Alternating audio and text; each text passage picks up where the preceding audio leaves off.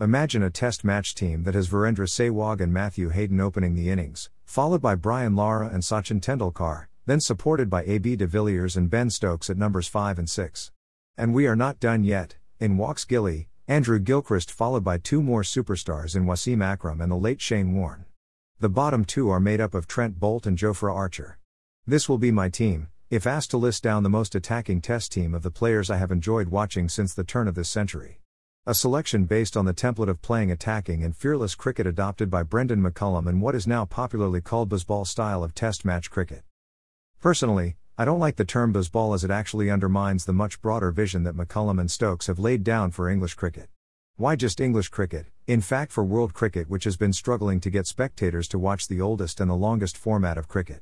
Their vision may perhaps help revive the fortunes of Test cricket, which both the fans and administrators world over have combined to destroy.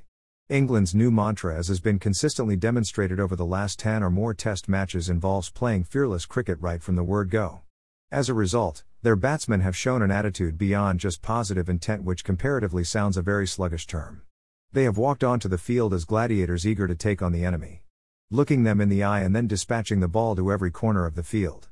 It does not involve slogging, but the calculated audacity of a batsman like Zach Crawley stepping out in the first over of a Test match and thrashing a fast bowler over his head. This was the same Zach Crawley who could not get his bat anywhere near the ball apart from edging it to the slips while facing the Aussie attack during the Ashes last winter. McCullum and Stokes are the disruptors in the world of Test cricket. Just as the agile and innovative new age firms have changed the rules of the game with unique and brash ways of doing business in an existing sector, so has the English Test team. They have changed the status quo. Their approach has given a gladiatorial confidence to their batsmen that allows them to play some unbelievable shots, ball after ball, session after session, without any fear. Imagine Surya Kumar Yadav playing his audacious range of shots not just for 20 overs but over a span of 90 overs in a day. The English batsmen are playing with no negative thoughts that can curb their attacking instinct as they look forward to taking on the bowlers and not waiting for the bowler to bowl a bad ball. I came across an interesting concept called Swarm Harmonizer in Ed Smith's new book, Making Decisions. The book essentially talks about the advantages of combining an intuitive mind and your set of values with the data and algorithms available to arrive at the best possible decision. A decision or a set of decisions that are divergent from conventional wisdom. A swarm harmonizer is something or someone that improves the collective output of everything around it. The term derives, via biology and physics, from studying the coordinated movements of group animals. Players like Sam Curran, Kevin Peterson, Ben Stokes, Kapil Dev, Imran Khan, Ian Botham, Ravi Jadeja and Shane Warne can be called swarm harmonizers. These players are 360-degree players and their mere presence can alter the course of the game, be it with their batting, bowling, fielding or captaincy in a few cases. Many may question the presence of Sam Curran on this list. I had the same doubt when Smith used his name to explain the concept. But if you look at his stats across all formats of the game, especially in the matches that England have won, you will stop questioning the logic. The other names have been added by me to emphasize the concept of a swarm harmonizer. In football, Kevin De Bruyne could be considered a swarm harmonizer for Manchester City, though he has not lived up to that title this season. In fact, Liverpool FC's Premier League title in 2019-20 was partly based on the approach of finding players whose movement and understanding of space contributed to the whole team's performance, over and above what could be captured in terms of individual metrics.